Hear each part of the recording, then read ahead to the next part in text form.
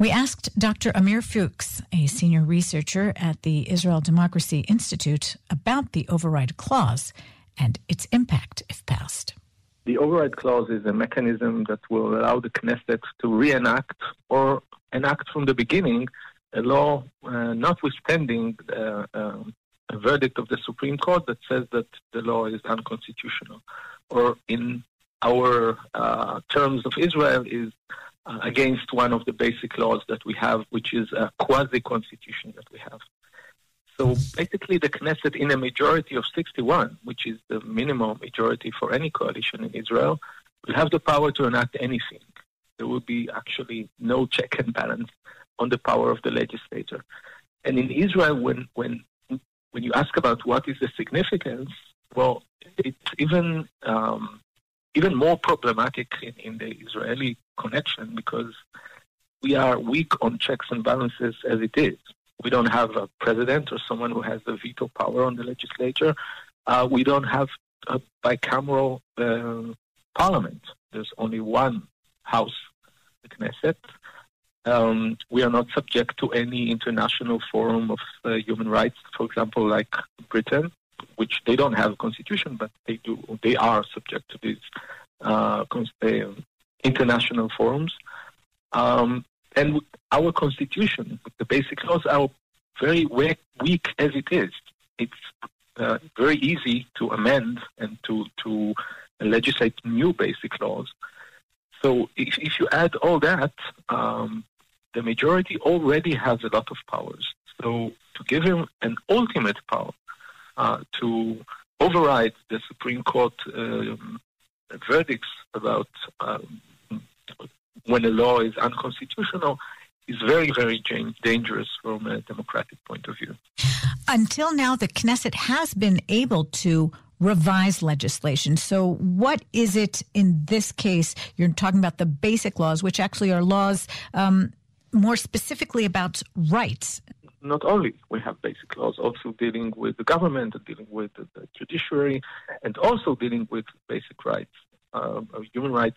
So the change is, the difference is that today, if the Supreme Court says, well, this law, for example, the law that exempts ultra-Orthodox from serving in the army is unconstitutional because it's against the right of equality, then the Knesset cannot reenact the same law. They should try to enact a different law according to the verdict. So it will be proportional, or it will be for a proper cause.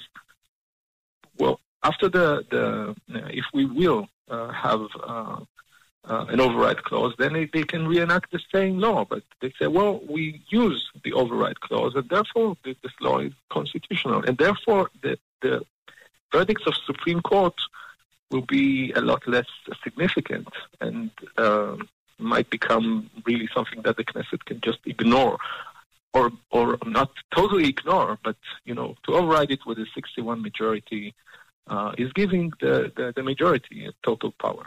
So there have been critiques of that, specifically talking about a framework in which a 61 majority can override a ruling.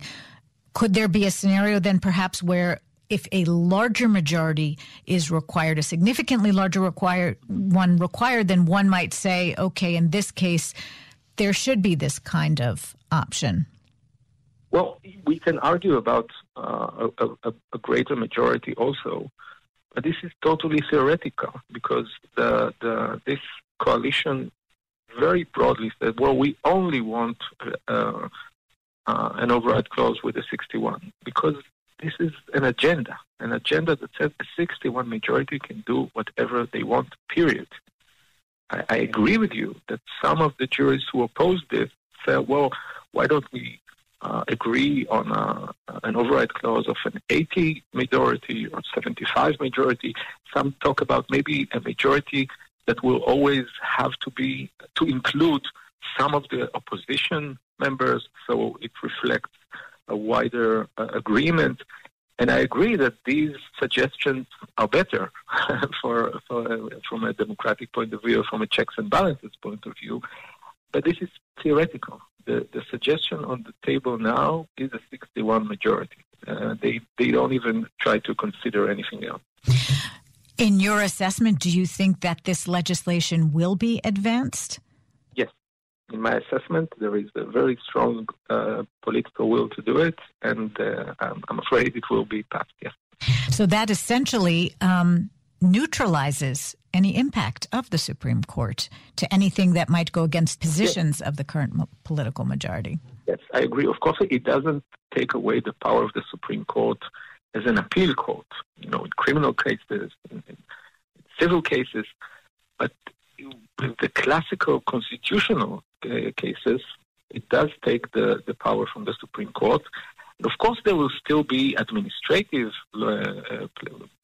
verdicts, but there is also talk. I didn't see yet the specific legislation because it was never proposed in the past, but there's also a talk about an override, which is different, not when the Supreme Court says, well, this law is unconstitutional and the Knesset reenacts it, but an override over administrative verdicts of the Supreme Court. And that is really in places that we never thought that we would get there, because it will make the Knesset like a Supreme Court, because they will actually deal with cases and say, well, we dismiss this case. But I think that this might be just, something that they threat will, but they will not go through with it. So the constitutional override, I think, is very likely to pass. So are you concerned for the future of the Israeli democratic system in light of these developments? Of course. I think it was kind of obvious from what I said. Yes, I'm very concerned because it leaves us in the hands of a majority. And if you believe that democracy is more than just majority rule, you should be very concerned. Of course, people who say, and there is, this kind of agenda that is not just in Israel, that says, well, the people should rule and the majority should do whatever they want. If this is what you think is democracy, then maybe you should support the override clause. But if you believe that democracy is also defending the minorities and defending human rights, then you should be concerned.